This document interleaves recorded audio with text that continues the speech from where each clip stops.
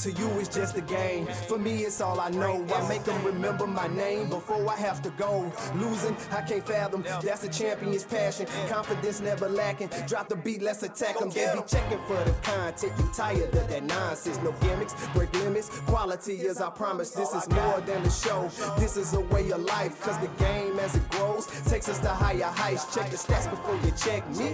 And don't tell me who the greatest if you don't know the history.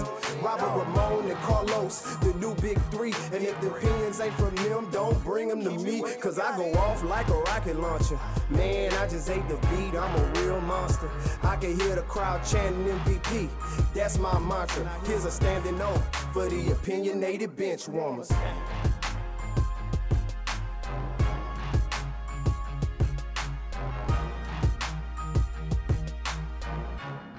Welcome to the Opinionated Benchwarmers Podcast, episode 81. Your Opinionated Benchwarmers are back for another edition of the podcast. We just want to start out by saying we appreciate our supporters and the followers on O_Benchwarmers on our Instagram.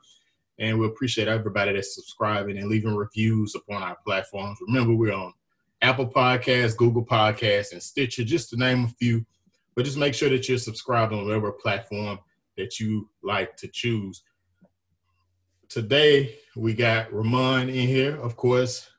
As always, our other brother that we always do this thing with, Los, is out today, but me and Ramon playing on holding it down. What's up, Ramon? What's up, man? Good to be here, man. Good to be recording another episode, making it all the way to 81 episodes, man. Not everyone does that, so I'm appreciative of that, man. 81 of them things, man. 81 of them things, being consistent. And as you mentioned, man, we're going to hold it down for Los today. We're going to make sure we knock out these topics. And like I say, I never like to hold it too long, man. You already came with a good intro and everything. So I'm going to let us get right on to it, bro. Well, after this weekend, our last episode of Wild Weekend has transpired. So I think that it's only appropriate that we start there. And it didn't disappoint, man. We saw a lot of great games transpire. We saw the emergence of potential stars. We saw a lot of guys redeem themselves. So I guess we will start with just recapping those weekends. We did have our predictions. I should have got our records on it. I think you went 4-2, right? 4-2. I think I went 3-3. 3-3. And I'm thinking Los might have, off the top of my head, might have went 3-3 as well, but I don't totally remember. But it was close. I think Yeah, if you're a listener, you following us, man, make sure you follow O_Benchwarmers. We did post our predictions for this past weekend of the games that we planned on that transpired, and we did put them up as documentation. So just go back and have fun with it, compare it to see if we know what we're talking about. I'm pretty sure this weekend for the divisional round weekend, we'll have another posting of predictions and see, how we fare. We'll get into that in the podcast, but let's first start off with, I hate to do it to you, Ramon. Let's start off with the Colts and the Bills, man. Yeah. A close game, 24-27 by the Bills, but it kind of felt like that game, Phillip Rivers didn't make too many mistakes, as I could see. Besides throws, he didn't turn the ball over. So, I mean, that's a plus. Jonathan Taylor is an emerging star. I'm sure that you're happy with what he did in it with 74 yards rushing. But even then, I mean, I think that the Bills was just overall the better team, I would say. It was lower scoring than I thought it would be. But, I mean, what did you see in the game, man? What I saw in the game, and obviously, too, seeing things from a coach perspective, I saw a lot of points that were left on that field in that game. Missed opportunities. When you get out into, the red zone, you have to punch it in. You have to score. And I thought, we got a little bit desperate early, even though I won't say that fourth down call was a bad call because a lot of people have been scrutinizing that. The play was there, and Phillip Rivers just didn't make that. But I thought that philosophy-wise, I thought that we came into the game feeling that Buffalo was the better team. And I say it from this aspect. We came into the game, of course, we wanted to control clock. We wanted to, make sure we ran the ball effectively. pretty much every play was almost seeming like we were going to get a delay of game because Phillip Rivers was waiting to get the ball snapped with 1 second left or 0 being on the clock. But I felt that a lot of things that we were doing, that we came in feeling like we were the inferior team, especially the inferior team offensively. To be the Bills got off to a relatively slow start offensively, and then things kind of picked up right before half. Going into halftime, I thought that game the score should have more so reflected, 17-7 or 17-10. And the Bills actually went into halftime with the lead. I think it was 14 to 10 or maybe 14-13, one of those two at the end of the first half. I thought that Josh Allen, him being a dual threat guy, really showed up. There were a lot of plays to me where he was able to extend the play with his legs. And then, those receivers made some big time catches, some questionable catches, but ultimately I think that those were actual catches that they made. So, I mean, looking at the perspective, I do believe that Buffalo probably is the better team out of the two teams, but Colts had every chance to win that game. And just didn't make the critical plays, the key throws, the fourth down missing that, a critical third down where Phillip Rivers also didn't hit his receiver. And I think that that's what it pretty much came down to. But it still overall was a good game. And I'm pretty sure if you weren't a fan of one of those two teams, then you were pretty entertained by it. I'm glad you mentioned the duality of Josh Allen because he led his team in rushing. That's not saying much. He had 11 rushes for 54 yards, which came from him. Of course, they do have a lot of run design for him. But as you mentioned, him extending the play. But let's keep it real. Zach Moss, as a rookie, I think that he's promising. But I think more so Devin Singletary, I think he's a second year back, maybe second or third. Somewhere around second there. Year. I can't remember exactly. So, I mean, they're relatively young backs, but you have to think to yourself, are those backs who they are? Now, Zach Moss gets a pass, of course, because it's his first year. But the thing about the Bills that has been a long-going story is that they're not a good rushing team. And, that relies on Zach Moss and Singletary. So you got Josh Allen leading your team in rushing, who's not particularly a Lamar Jackson, who's just, special. But he does have that ability. I think that it is kind of alarming when you watch the Bills advance in the playoffs because rushing is a big part of the playoffs. And being that they're not able to do it, I don't know if they're in trouble. Now, on the flip side, Stephon Diggs was nothing short of amazing. His amazing year, he's been the best receiver so far this year, led the league in receiving this year. I think that he's been, him and Josh Allen were just a match made in heaven almost. It's peanut butter and jelly, man. This is Stephon's first dig, which is an NFL record that he has led the league in receiving. Can you just speak upon maybe their type of what they got going on that just makes them connect so well? Yeah, I think it's just one of those things where they have just the right understanding of each other. Even in some of those plays where Josh Allen is extending the play and, at a certain point, a receiver is no longer in their, of course, initial route. And they're, just figuring out it's pretty much what they call, a scramble drill a lot. I feel that they're on the same page in that. And you just saw it play after play, even when things were initially stopped and the initial route wasn't successful, they still find a way to extend it, still find a way to get open. And Josh Allen, to me, his accuracy has even improved and gotten so much better. I think I saw an interesting nugget is that he actually improved 10% on his QBR this season, which is the highest. And I want to say that it's highest in NFL history, if not highest jump or improvement just in general in the season. So, I mean, that's quite interesting there. He has improved. And Josh Allen, I passed on you twice. Ramon, I passed on him twice in our fantasy league that we get, our redraft league that we do, the Opinionated Benchwarmers Podcast League. I passed on him twice, and I really, really regret that because he had an amazing season. There's always next year, but I doubt he fall to the fourth round next year. What I will give you credit on, just you may have passed on him in the fantasy draft, but I will give you credit that years ago when we were going into that draft where it was him, Sam Darnold, our boy Josh Rosen and all that. Yeah. You said that Josh Allen would be the best quarterback out of those guys. Wow. So I will give you that. I will let the listeners know that years ago, so you can give yourself a pat on the back right now. Years ago, you called that he would be the best quarterback out of that draft class when it didn't seem like he would be that guy. So well, I appreciate you, my brother.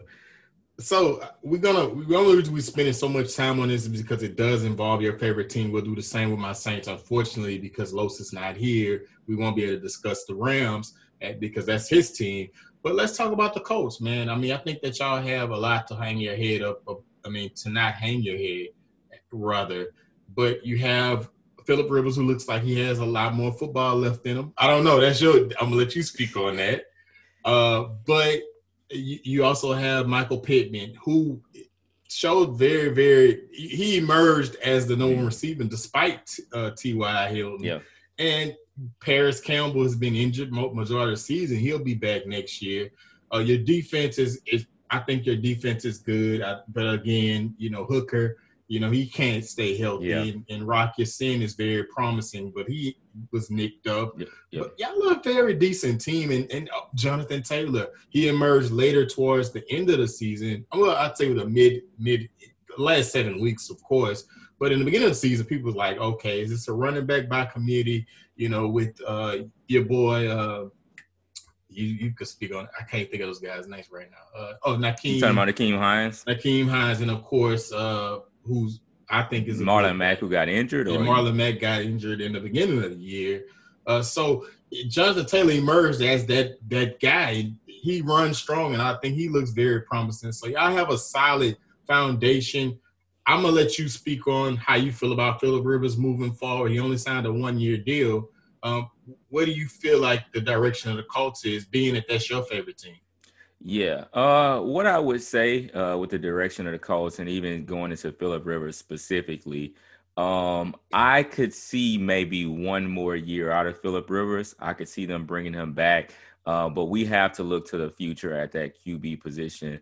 Although it wasn't glaring, if you're watching that game, it's not glaring that he just looked like he was over the hill.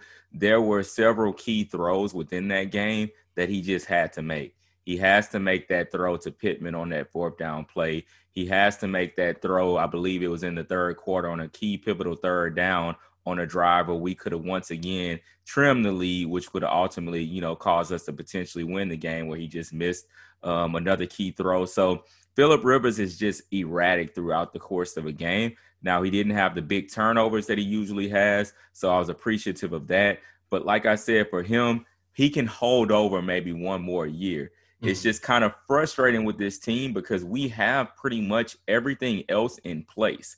So if we had a situation where we had more of an elite QB behind all of that, we would be in an excellent position as a team. I think that it was very important to see Michael Pittman take that step because T.Y. Hilton is a free agent this upcoming offseason. So there's no guarantee that T.Y. will be back with the team. And I think in the last game, he was the 5th leading receiver on the team. Yeah. So it's going to be interesting to see kind of what direction we go with that.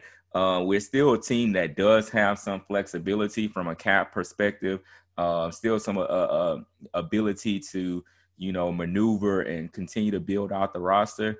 But man, I wouldn't mind. I know, I don't want to get ahead of myself about, what we may talk about later in this podcast, but man, I would package everything to go and make that trade in our own division. But I won't get ahead of myself on that one. All right. But I do think that, that the pieces are there. I mean, we were 11-5, lost to a 13-3 Bills team.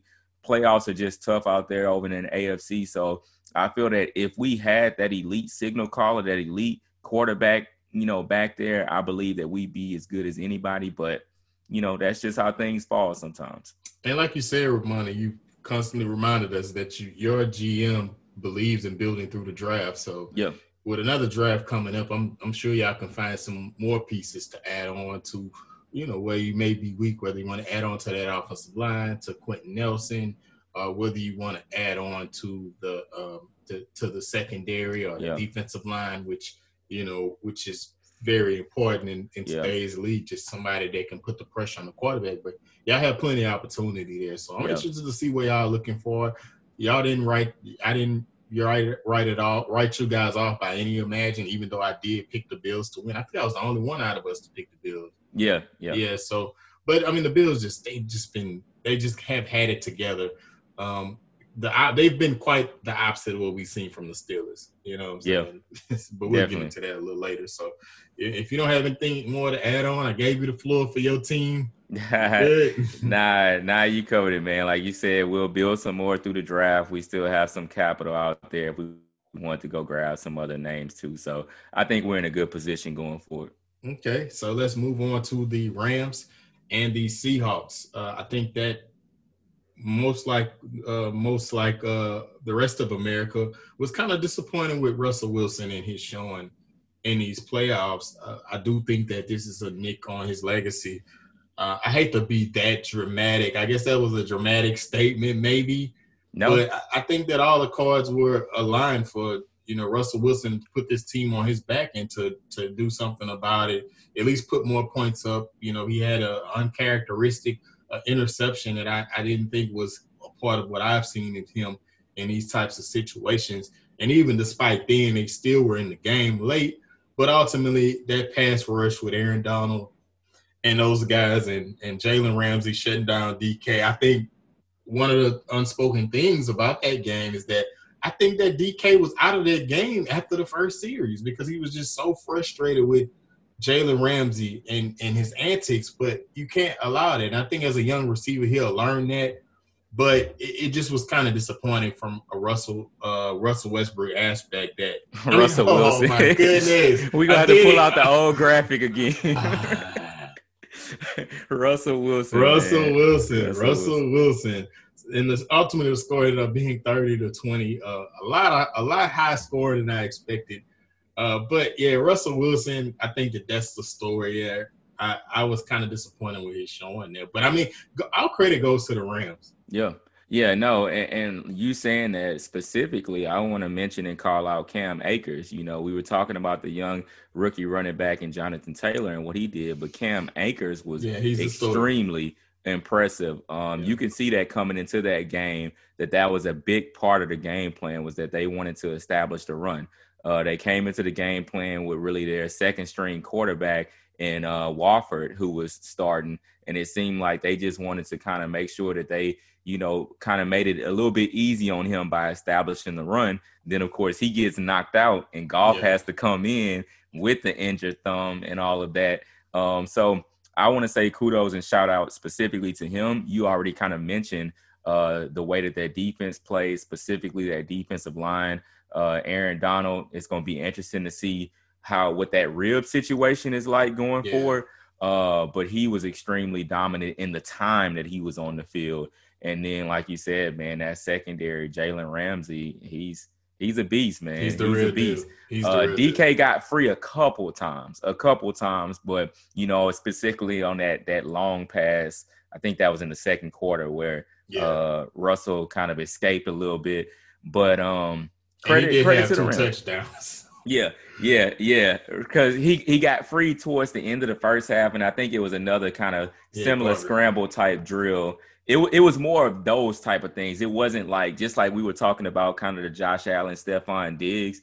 That's really more so how he got free. It wasn't like, hey, I'm going to just kill you with this route. It's, hey, Russ is extending the play right now. Let me continue to make a play type of thing. So overall, though, hats off to the Rams. They said that they wanted the Seahawks. They wanted to play them. They said that they didn't like the way, seeing the Seahawks celebrate winning the division. They felt that should have been their division, and they came out and they backed it up. They got it done. Defense was excellent. Run game was excellent. So it'll be interesting to see them going forward. Yeah, Cam Akers with 28 carries for 131 yards and a touchdown. Shout out to these young running backs that are emerging late. We expected great things out of Cam Akers as well as Jonathan Taylor. I traded him in my dynasty league. Yeah. We're not going to talk about that. But, yeah, these guys are really emerging and really stepping up. And, hats off to them, hats off to the Rams. They're advancing to the divisional round. Let's move on. Shout out to Los again. Those are his Rams. Just a quick tidbit, Ramon. Jared Goff. I think that you may be starting to see the beginning of the end of that era of Jared Goff being at the helm. And with Walford being with Coach McVay willing to start Walford there. Now, Jared Goff wasn't healthy by any means, but I don't think Jared Goff looked any different. I mean, he did look different. I mean, because there was some passes that he missed because of that thumb. But, I mean, Jared Goff, prior to the injury, wasn't playing his best football, and at times looked like he's lost his confidence throughout the season. And I think that leans on what Los would speak on, and Los would agree with me there. Do you think that we're starting to see the end real quickly? Do you think that we're starting to see the end of that Jared Goff era? Do you think that the Rams are looking to move forward with someone else? I'm actually going to say no on that. I think that they still have too much invested in him from a financial perspective to totally make that move. And I think that the direction that the team is taking now is to not put as much in the quarterback's hands. But if you can establish that running game with a Cam Akers and still having Malcolm Brown and whoever else you and Darrell Henderson in that backfield, I think that they'll look to do more of that to take some pressure off of Goff. So for me, just a quick answer right now is no. I don't think that they're moving on. I wouldn't be shocked either way, but I'm going to say no. Okay.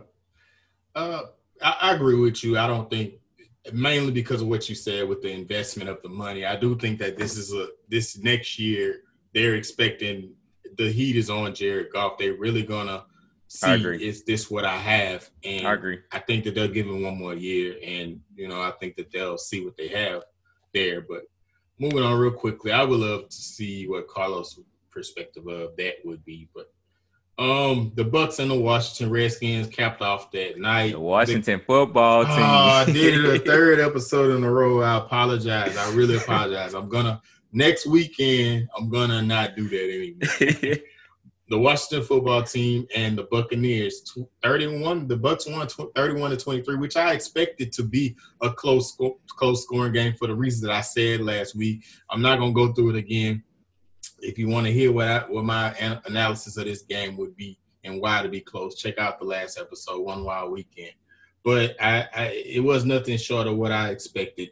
The Bucs ultimately pulled away, but that game was really, really close. I think that the Washington football team may just be a quarterback away and another weapon to complement McLaurin away. They already got an established running back in Antonio Gibson, who coming off a rookie season was very impressive.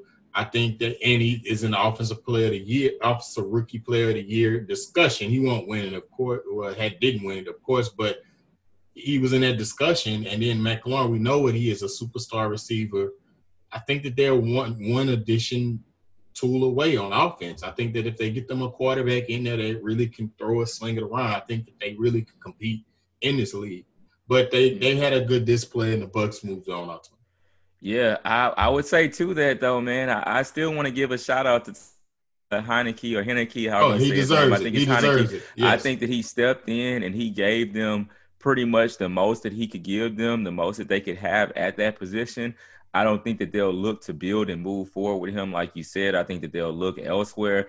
Alex Smith is basically done right now in his career, so I think they need something there. But hats off to him, man. I thought that he came in, that he played as well as he could play. He put the team on his back as much as he can put that team on his back. Yeah. But obviously, we all knew that the Bucs is just a more talented team than the Washington football team. So, like you said, it's not it, and it'll be interesting to see kind of how the Bucs look going forward in the playoffs. Yeah, it was nice to see Leonard Fournette with 19 carries, 93 yards, and a touchdown. For them to really utilize him, I don't know what's been the reason of holding him back all year, but this dude is a star in this league. And I think the last couple of years have been hiccups because he is with a franchise that ironically has the number one pick in this upcoming NFL draft. They're not a good franchise. But at this point, release Leonard, man. Release him. So I was going to ask you a question, though, even like beyond this playoff run for them. Do you think that Leonard is back with Tampa Bay next year? Because, he'll be on the market. So it's going to be interesting. I don't think he'll be back there unless I don't think he's going to be back there. I think the coach what's the coach? Bruce Arians? Yeah, Bruce Arians. I think that I think Bruce Arians, some kind of way, doesn't like big names. He doesn't like stars. And I think with him and Tom Brady bumping heads, which we discussed in the past, and with him choosing to opt into he was Ronald Jones as opposed to Leonard Fournette. I just think he just wants a guy that he can coach that's very coachable. I don't think he's used to coaching stars. So I don't think Leonard will be back next year. I hope not, because he's wasting his talent in Tampa. But I think Tom will vouch for him, though. Yeah, I agree. But another story there, Tom Brady, Tom was Tom. He didn't throw any picks. He had 2 touchdowns, 381 yards. But there's nothing to discuss there. They moved on, which we expected them to do. But one thing that's interesting is I don't think Tampa has fully 100% put it together. When are they going to do it? We're in it's the first round of playoff wild card weekend. They still have not put it all together. Yeah. As people was kind of like prognosticating, they're going to be a top offense. They're going to be unstoppable with Gronk and Mike Evans and all these weapons, but they hadn't put it together yet. Yeah, no, it's definitely been interesting, and I don't think that they will. I haven't, especially once it got midway through the season. It's been a while since I've been high on Tampa, but I didn't believe in them long run in the playoffs or anything like that anyway. So I'm kind of giving away what I'll be saying later about them, but I don't believe in them going forward. Okay, so Ravens, let's kind of speed it up a little bit. Yeah. Ravens, Titans, I don't think there's much there besides, I guess, Lamar Jackson. Of course, that was a huge story. Would he get his first playoff win? He had that 150-yard touchdown, which was electric, man. Yes. I think I'm having to put him – I was hesitant to do it, but I may have to put him ahead of Vic at this point. Yes, I think I have to. He's the best running quarterback that we've ever seen. That we ever seen, man. And Vic was amazing. Vic was amazing. Yeah. I will say that again. Just look at his film. But just what Lamar can do with his legs and his speed, I think at this point, 24 years old, just made 24, already has won an NFL MVP. But I think that, Lamar has got that monkey off his back, his first NFL playoff win. And he's got that monkey off his back. Maybe he can play football. Now, I will say this, which is an unpopular opinion. He still didn't throw for a touchdown pass. So, in this playoffs, of course. So, he was okay. Yeah. And I think that the Ravens were heavily relying on the rushing attack. Why would they? They're one of the best rushing teams in the league. So, why wouldn't they? So, they beat the Titans, man. And what you thought? What did you see from the Titans' perspective there? From the Titans' perspective, I saw that, of course, they struggled with Derrick Henry being bottled up. I believe Derrick Henry only had like 40 yards rushing or so. That was impressive. That was really impressive. Very impressive by that Ravens defense. And so, going into it, that's something that we all said and all agreed upon. If you're going to play against the Tennessee Titans, you sell out to stop Derrick Henry and you make Ryan Tannehill be the one that's going to beat you. Yes, exactly. You make Ryan Tannehill beat you, and in most cases, Ryan Tannehill is not going to be good enough to get that done. You specifically mentioned the rushing yards, and Baltimore outgained Tennessee 236-51 in rushing yards. Yes. So that was pretty much the difference in that game. It was a dominant display. A big part of that, like you were talking about, Lamar Jackson, and I'm not doing this to call him a running back, so don't get it wrong, but he was the best running back on the field in that game. I'm not one of the ones that's not trying to say he a quarterback, so don't get me wrong, listeners, but you know what I'm getting at there.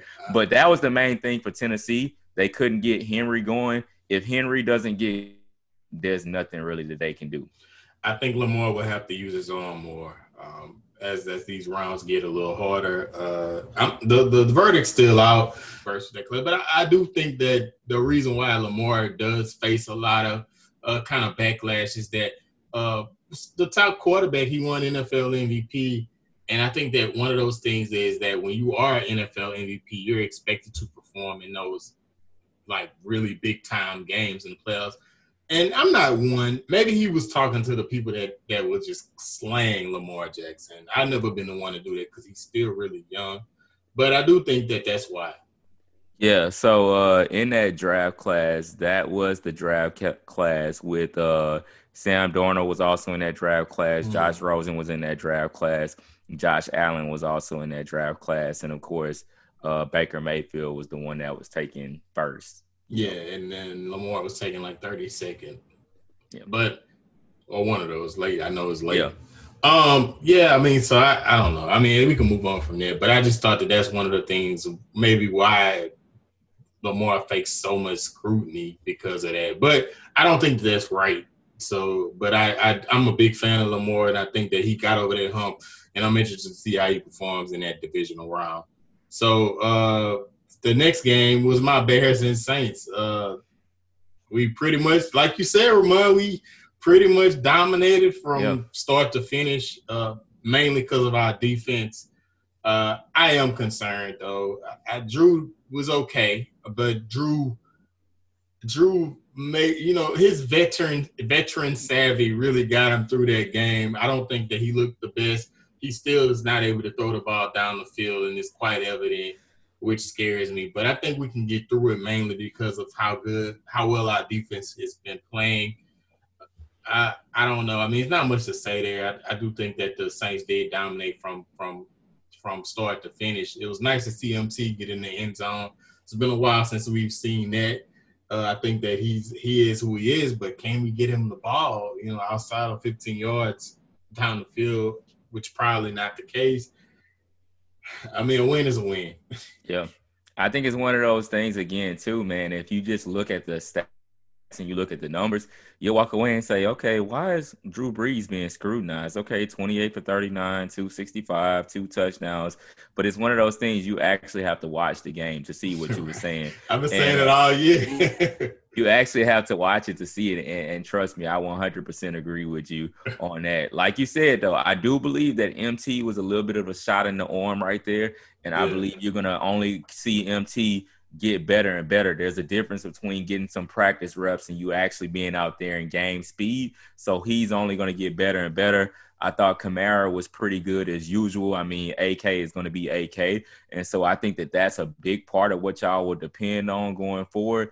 There are some question marks there, some things to potentially worry about. But the thing that I will say is, like you said, when you have a defense like that you can depend on, when you have a defense, even specifically a front seven that plays the way that they play, then you're going to find yourself in any game. So Drew just has to figure out a way to get enough done.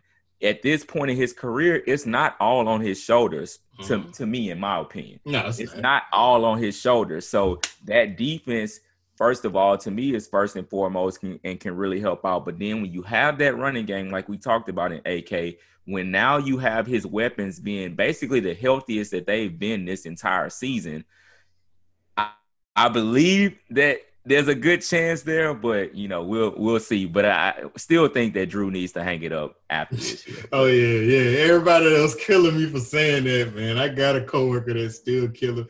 He's not killing me. He understands where I'm coming from after the season has transpired, but he still believes in Drew. And he a Hall of Famer or whatever, so I get it. But let's move on, man. I'm not gonna spend too much time on my team. I'm glad we moved on. So we got the divisional round coming up, man. So we got. Dang, you just messed over the Browns and Steelers. Oh yeah, it wasn't much to talk about there, man. It wasn't much to talk about. Yeah, but I agree with you. Yeah, man. That'll be a good transition. The Browns and the Steelers. The Browns just completely dominated the Steelers. I mean, I didn't even watch the end of that game. Like, it was 28-0 in the first quarter. We could spend another 30 minutes to talk about the issues with the Steelers. So I'm going to try to compact this a little bit. We kind of touched on it a little bit, what's wrong with the Steelers. I think that that's more the bigger story than the Browns. Unfortunately, when you got a team in the Steelers who started off 11-0 and ended the season 1-5, I mean, I think that this will have to be – I'm a huge fan of Mike Tomlin, but I think that, number one, this has to be a strike against Mike Tomlin. And I don't think that it's to the extent of him losing his job, of course, but because he's been down and has ultimately done a good job. But how does a coach lose a team's focus like this? And I think that Mike Tomlin has been the one when he's had Antonio Brown and has had Le'Veon Bell. He pretty much – allows players to be who they are in themselves. But I think that at this point, Juju contract is up this year. I don't know if I'll be encouraged to bring him back when you're my third or fourth option. we made you into being. We let Antonio Brown go because we thought you could be the number one option. But not only do you not perform, but then you just cause so much trouble with just making comments. The Browns are the Browns. The Browns are who they always been. And then you're dancing on everybody's logo. You're putting a target on your team's back. And clearly the Browns in this wild card matchup was highly motivated to say, hey, look, we're not the same Browns team. We're going to punch you in your mouth. And they did. And I don't know at this point, it's just the immaturity when you see Chase Claypool. You lost, bro. And you're talking about, we lost to them, but they're going to get smacked next week. But they beat you. Yeah. You should be concerned about the butt kicking that you took this past weekend. So I think it's a lot of immaturity on that team, and the culture has to change. It has to be a shift. And I don't know, and that just points to your head. That points to your head coach, your leader. And I don't necessarily understand. I hate even talking about this because I'm such a fan of Mike Tomlin. But I think that you have to look at Mike Tomlin with this. Yeah, I agree with you, man. I honestly don't have too much to add to it.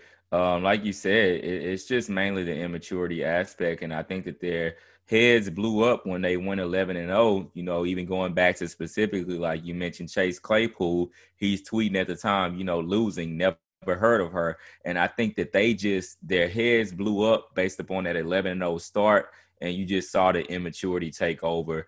And it's crazy, but they really, truly don't have even a leader. Like, you would think that being in the duration of his career and how long he's been there and been in the league, that he could be that leader that would, be there to kind of rally the troops or kind of get them to, act in a more mature manner. But obviously you can see that he's not even really a leader in that locker room. So I believe that you covered it, man. There are some issues there. And honestly, like you said, too, I wouldn't be compelled to bring Juju back, honestly, but we'll see.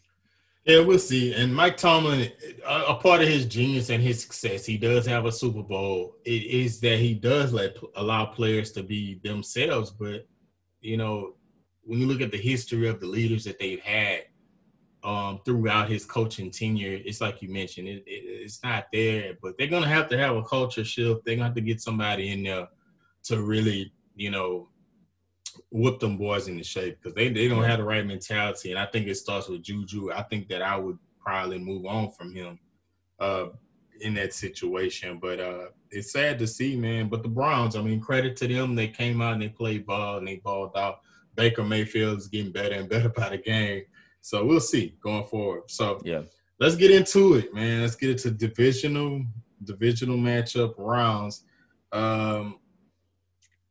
Man, we got 4 games. No, I'm tripping. 4 games.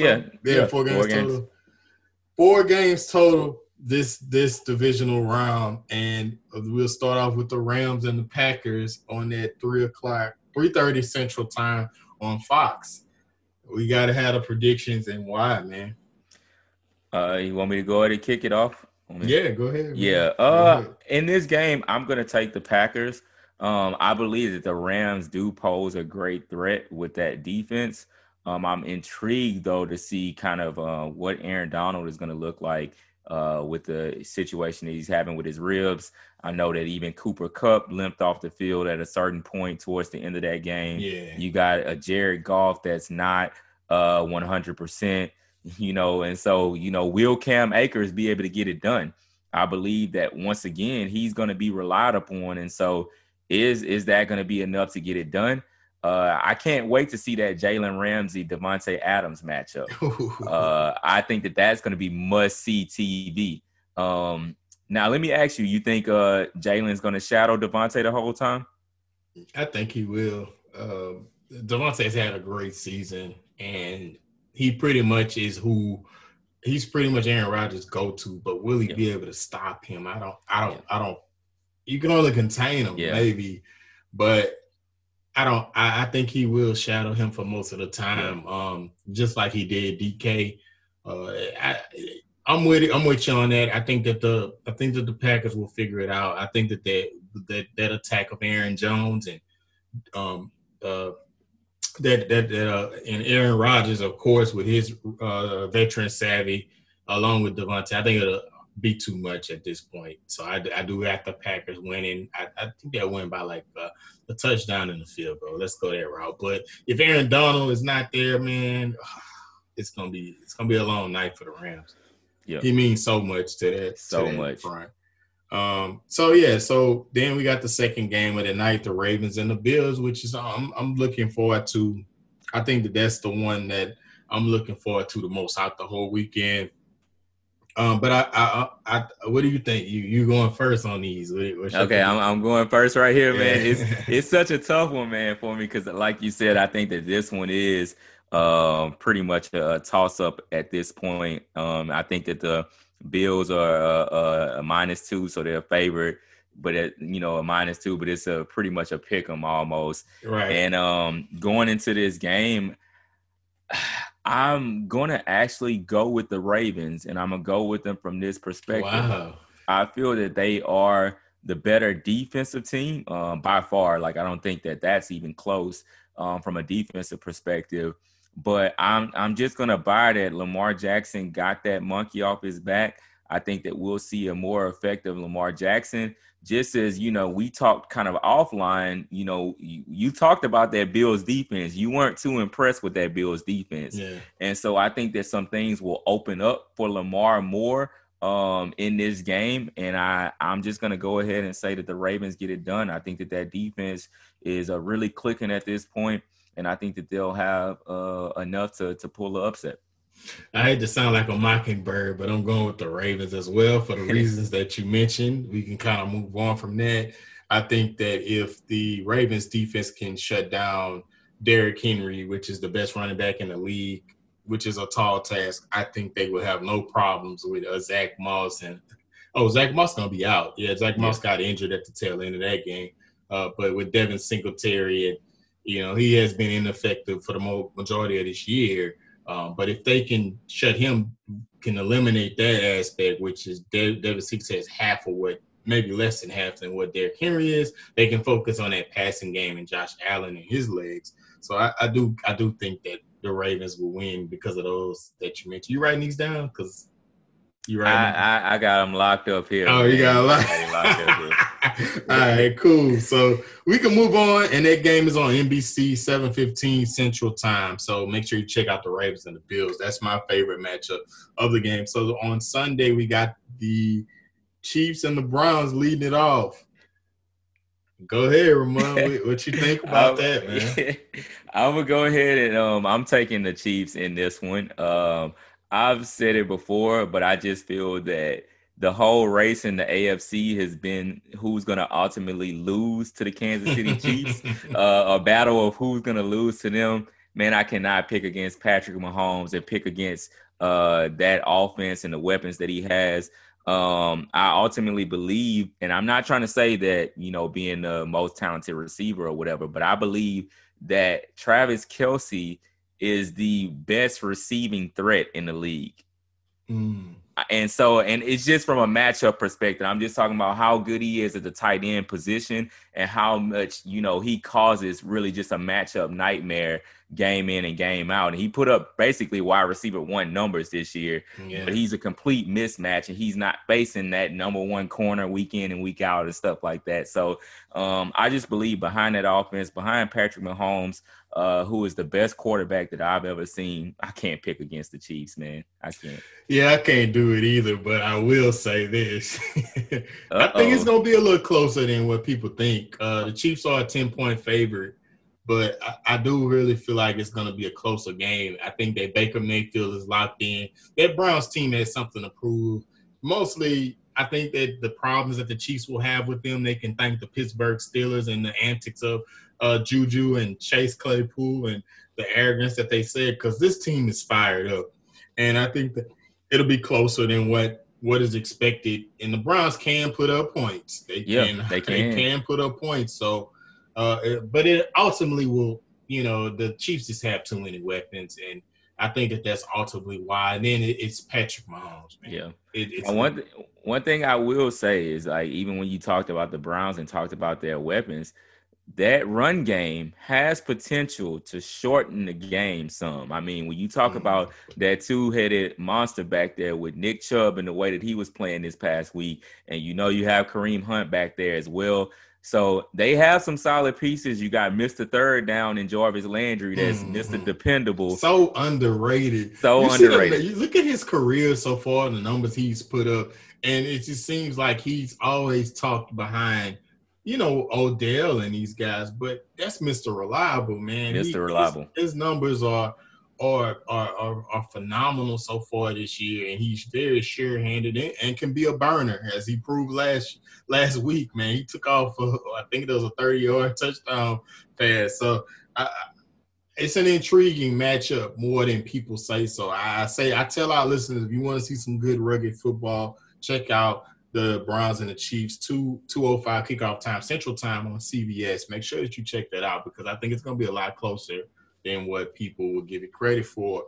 So then we got the nightcap, so to speak, 5:40 Central Time on Fox. We got my Saints, New Orleans Saints against the Buccaneers, going for our third win against the Buccaneers. The first time it was okay. The second time it was just a straight blowout. And now we got this third one with playoff Tom in the fold, which is a difference maker there. They will get Devin White back off of the COVID list. However, they did lose Kevin Minter to the COVID list. So we'll see. We'll see what happens, man. What's your prediction here, Ramon?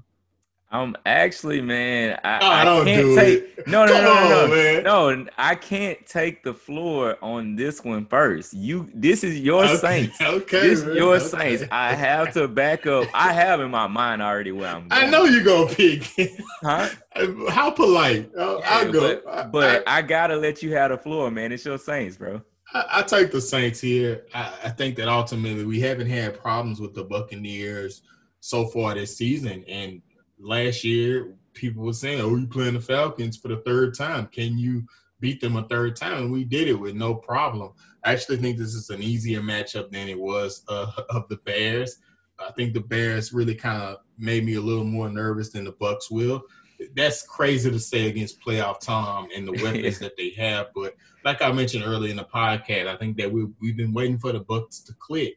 And I'm not sure all of these pieces actually click with Antonio Brown. I don't think Gronk is who he once was previous there. And then Tom is Tom. Tom is firing off on all cylinders. He's had another great season, finished in top 3 in passing this year.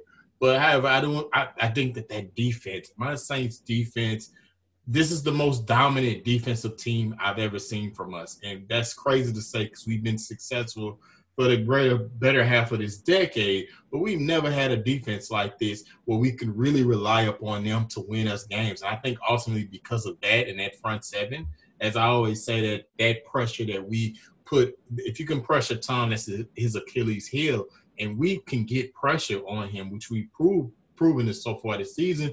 So I think that the Saints here, I think that I'm taking my Saints. So we're 3-point favorites here, which we think it's going to be pretty close. I'll say that I think that that's about accurate. I think that we could win by a touchdown here. I think that Drew will do enough, like you say, his veteran savvy. I think this is a matchup that we've wanted for so many years, but we wanted it in their primes. Tom Brady and Drew are some of the greatest quarterbacks to ever play this game, but they are past their prime. But we finally get the matchup, and I'm grateful for it. So I'll let you go. That's how I feel about it, bro. Yeah, I would say basically I kind of alluded to it earlier, really how I felt about this matchup, man. I haven't put too much stock in the Bucs going forward. And, I've been a believer in the Saints basically all season. I'm a believer in that defense, specifically that front seven. And I feel that ultimately, just like you were saying, they'll get it done. I think that another key piece is that pretty much every time they match up, Marshawn Lattimore shuts down Mike Evans.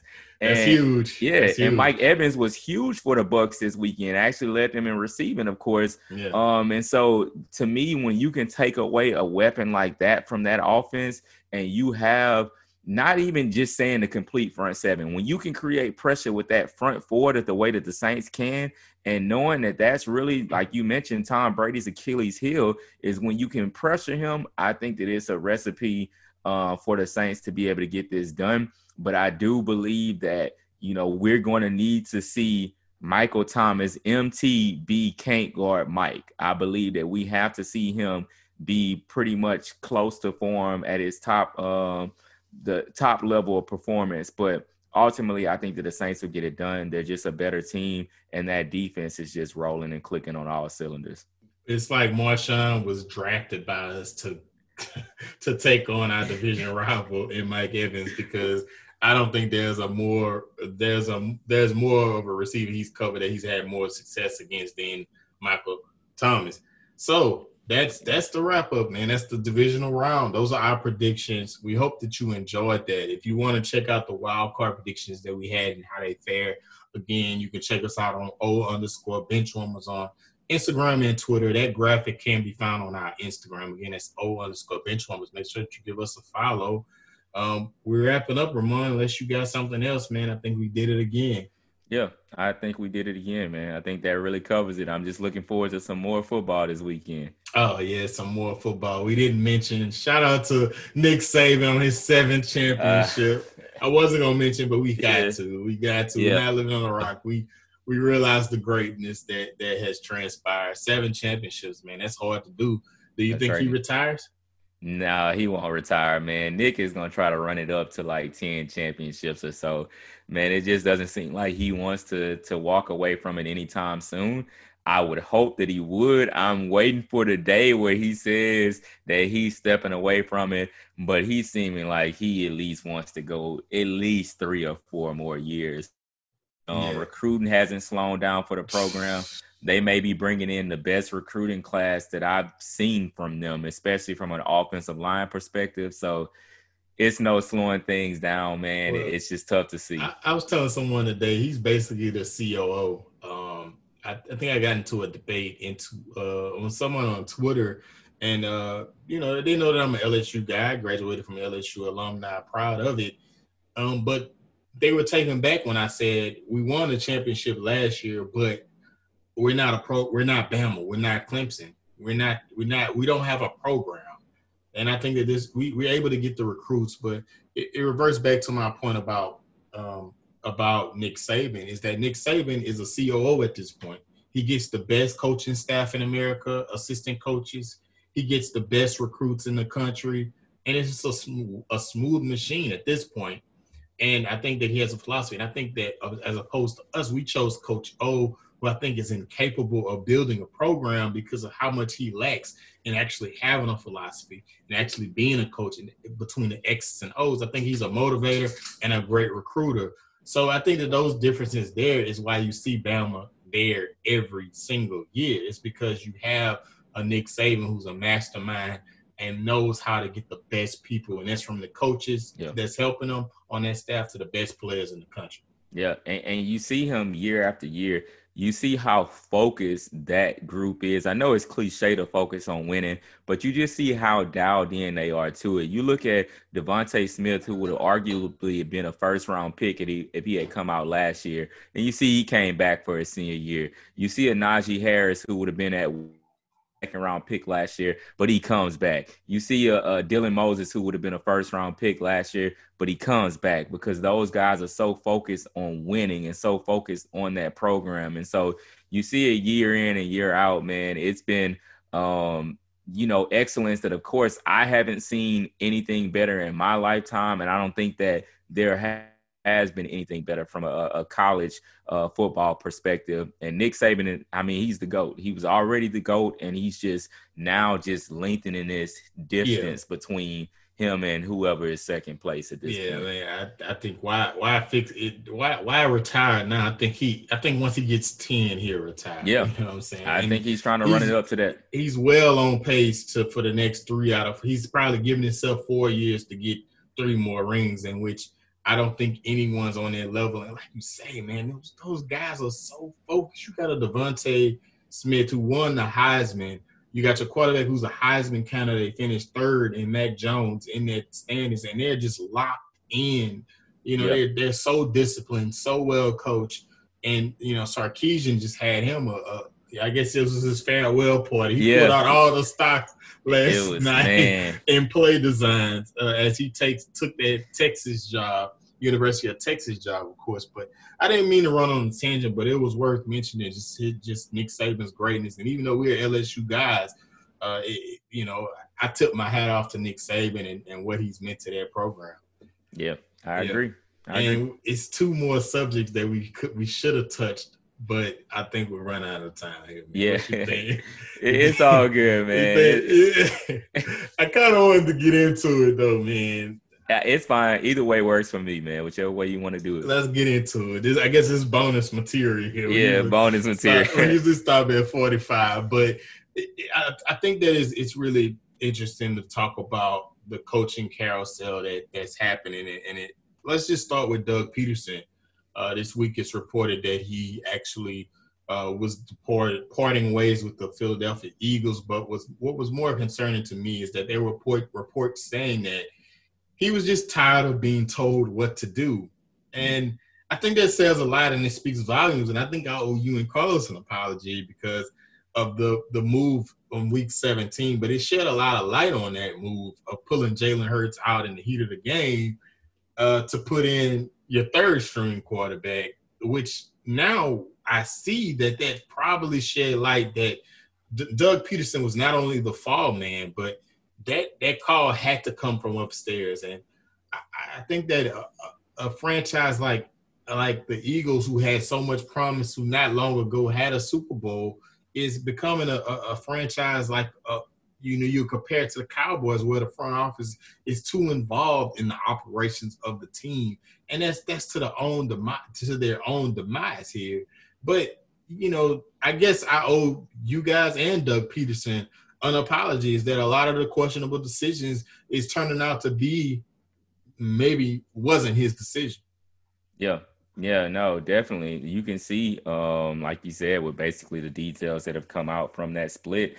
And ultimately, that would be a frustrating place to be in if you're a head coach. And I believe that Doug Peterson also, too, believes in himself enough to know that he's going to get another shot in this league. Like, this will not be the end of Doug Peterson as a head coach in the league.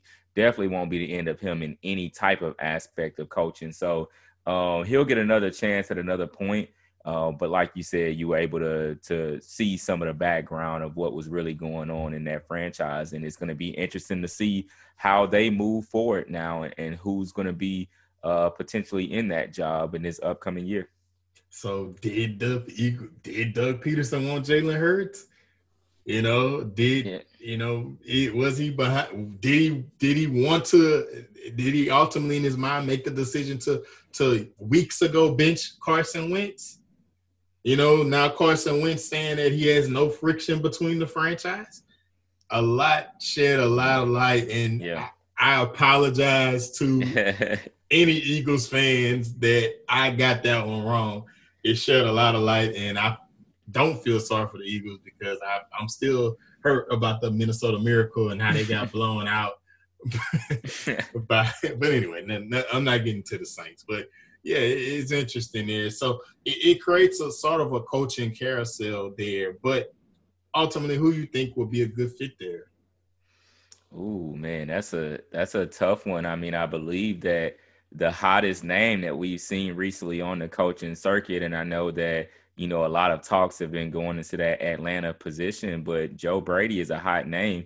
And I don't think that Atlanta situation hasn't wrapped up at this point yet, right? Because I know he was the number one candidate for that. But, I mean, that's really the hottest name in the coaching circuit right now. So I believe that wouldn't be a bad look, man, when you can, put a QB in that, a young quarterback in that type of system. You can potentially go and grab a receiver that Joe Brady worked with in a Jamar Chase. I wouldn't see that as a bad fit. So I think that he could be on the top of pretty much any list at this point, head coaching wise. Yeah, and Eric Bieniemy, I'd hate to see him go to a Oh yeah, situation like that. He's been one of those hot names, like you mentioned, like a Joe Brady. But I would hate to see him go to a situation like that, where the front office just feel and the ownership just feels as though they have to have every single control. There's like you bring these guys in to make the right decision and to advise, but ultimately you got to let the guys do their thing. As to why would you hire him in the first place? So that brings into another, speaking of ownerships that have issues, is that the Houston Texans, man. We talked about Houston, the Houston Rockets, the NBA franchise there. We said Houston, there's a problem. Now it seems like there's a problem in NFL, which the burning question in my soul is, what is wrong with these Houston ownership groups that they can't get it right? But you have a disgruntled Deshaun Watson, and Deshaun Watson, he's upset mainly.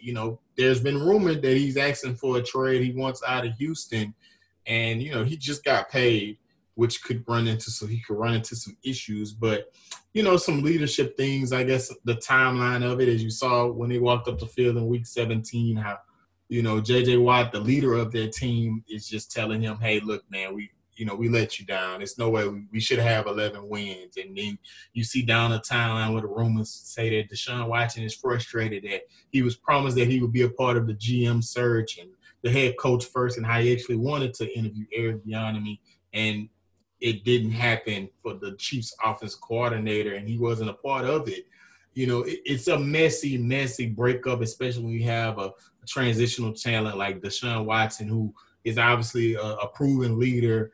He's the heart and soul of that Houston team. And it just seems like he wants away from that. And it's because of the same points that we mentioned, ownership just having a hand on the franchise and just not, giving control to the franchise quarterback. What are your thoughts about Houston, and how can you correct that? And is this just, do you think that ultimately Deshaun will be on another team? Well, what I think about Houston, first of all, is that we know the damage that Bill O'Brien did with that organization. Oh my And gosh. there's no way that you can have a franchise guy and take away his number one weapon and not surround him with guys that can get it done. That's a big part of why we see Mahomes being the Mahomes that we see. We know that Mahomes, talent-wise, may be the best quarterback we've ever seen. He's the best that I've seen. But Deshaun Watson is on that tier, or like right under, whatever you want to say. He's in that discussion. Yeah. And so if you surrounded him with those right kind of weapons, let's just say if you put Deshaun in that Kansas City situation, we would be looking at Deshaun and saying, man, he might be the best, So I think that it's been a big flaw in roster construction over there, which is something that we already know, something that we've already covered. As far as if I think he's going to get moved or not, I'm still going to say I ultimately don't think he gets moved. I think it's difficult when you've invested that kind of money into a guy. I know that there's going to be suitors out there and people that will be willing to put up a good bid for him. But I think it's just tough when you have a guy like that to just say, okay, I'm going to move on from this guy. Now, I do know that, of course, we've both heard the rumors of Miami being a potential situation. And so if you get a Tua involved in that trade and you feel like maybe I can invest my future in a young guy in Tua and see him grow, just seeing Tua in his first year, I'm not writing Tua off in any regard, but I don't see Deshaun Watson-esque ability in Tua. So it's very difficult to have a guy like Deshaun Watson, a QB like that, and to say, okay, I'm going to move on from this guy. I think that as a team, they have to do everything in their power to go and surround him with the talent that he needs to be surrounded by. Don't give up on it just yet. Don't ship him off just yet. You have a generational, a transcendent talent. And so, like I would say, I don't think that ultimately he'll get moved just specifically because of that, but it's going to be a very interesting situation. I think you have to make that situation right, and when that's the franchise, and you got a whole city on his back. Because if you pull Deshaun, depending on what you're gonna get back in reception, but when you said getting Tua back, if you pull Deshaun out of there, you're basically in a rebuild. Yeah, You got a David Johnson who was injury riddled this season. He was up and down this season. You got a Brandon Cooks who, I don't know, maybe his best years are behind him. He's effective, but he's not who he was when he was with the Saints.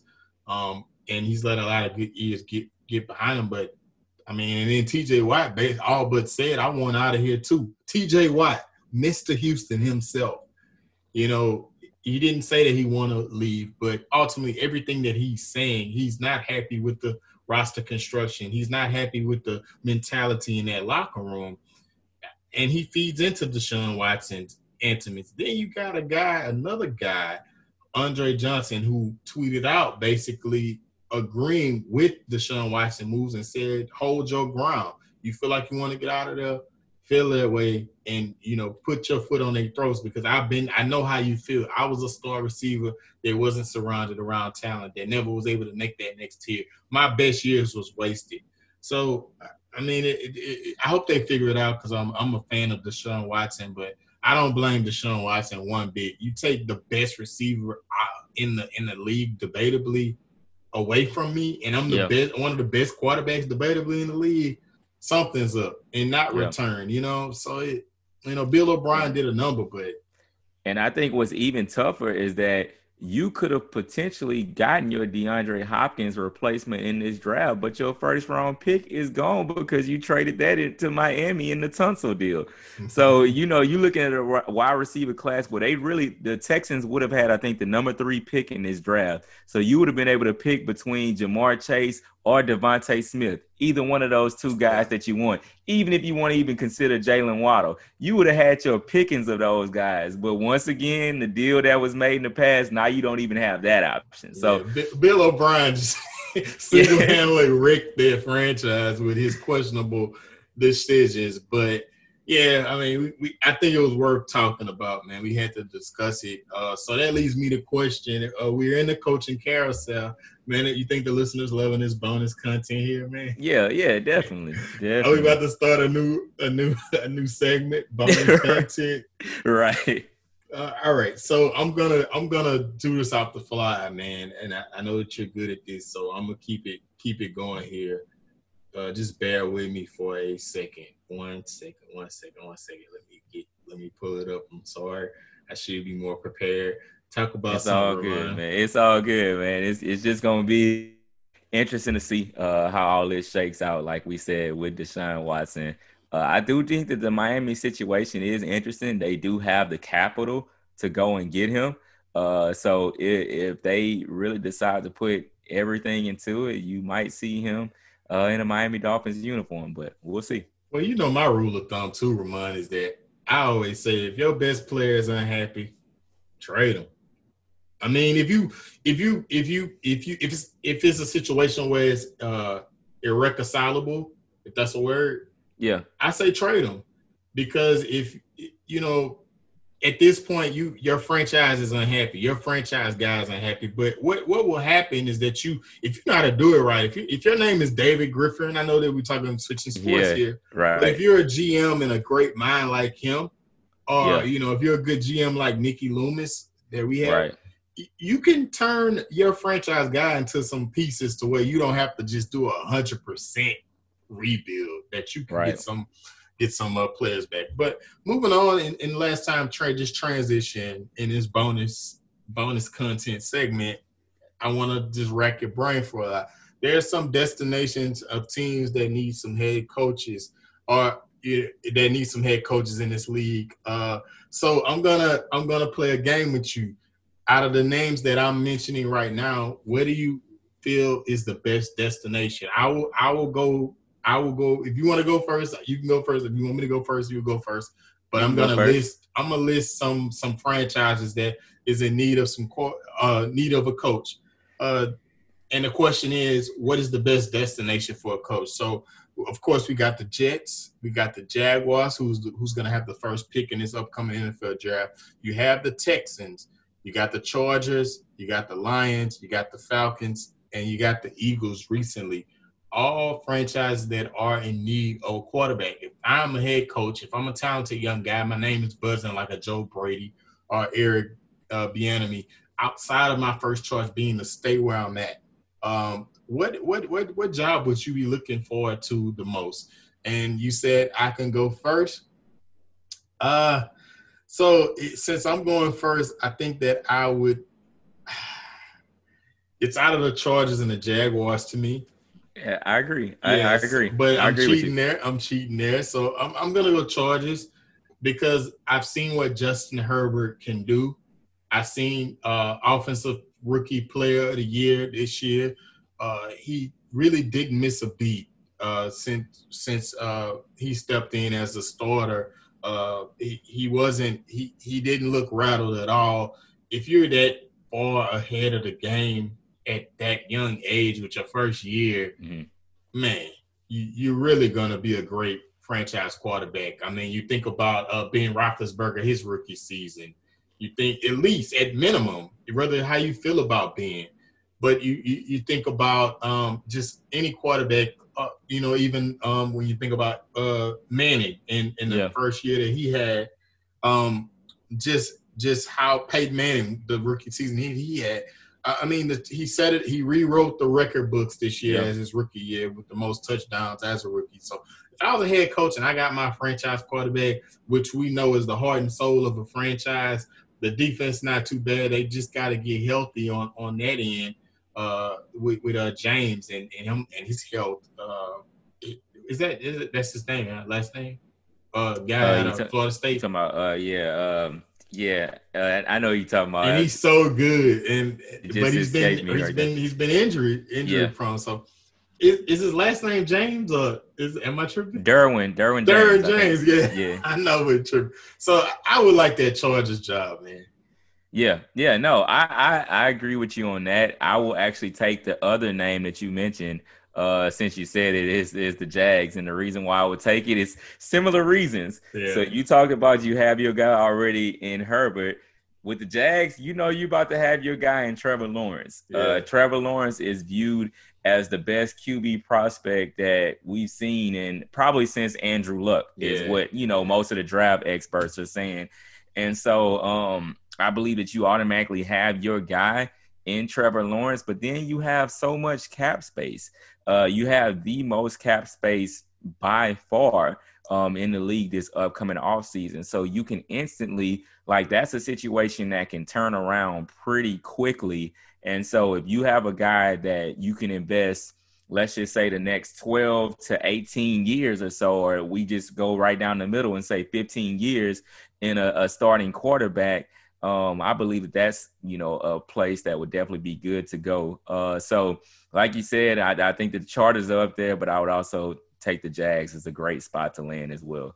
All right, man. And it's crazy to say that from a one-win team. You like a one-win team, a great spot to land, but it's just so many factors. That's what a quarterback can do for you, bro. And then you look at the Chargers. If you look at their record, it wasn't that good, but they were in a lot of close games this year, and because of their youth and coaching, of course they failed, but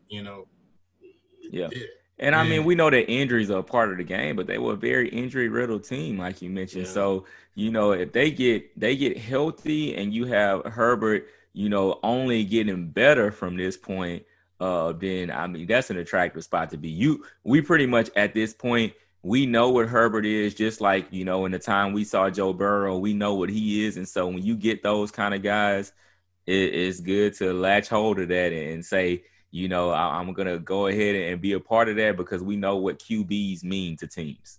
Yep. So I think that's it. That's it for real this time. Yeah, right. No bonus content. Look, I tell the listeners this, man. We could have shortchanged you, but because we love you, we went that extra mile.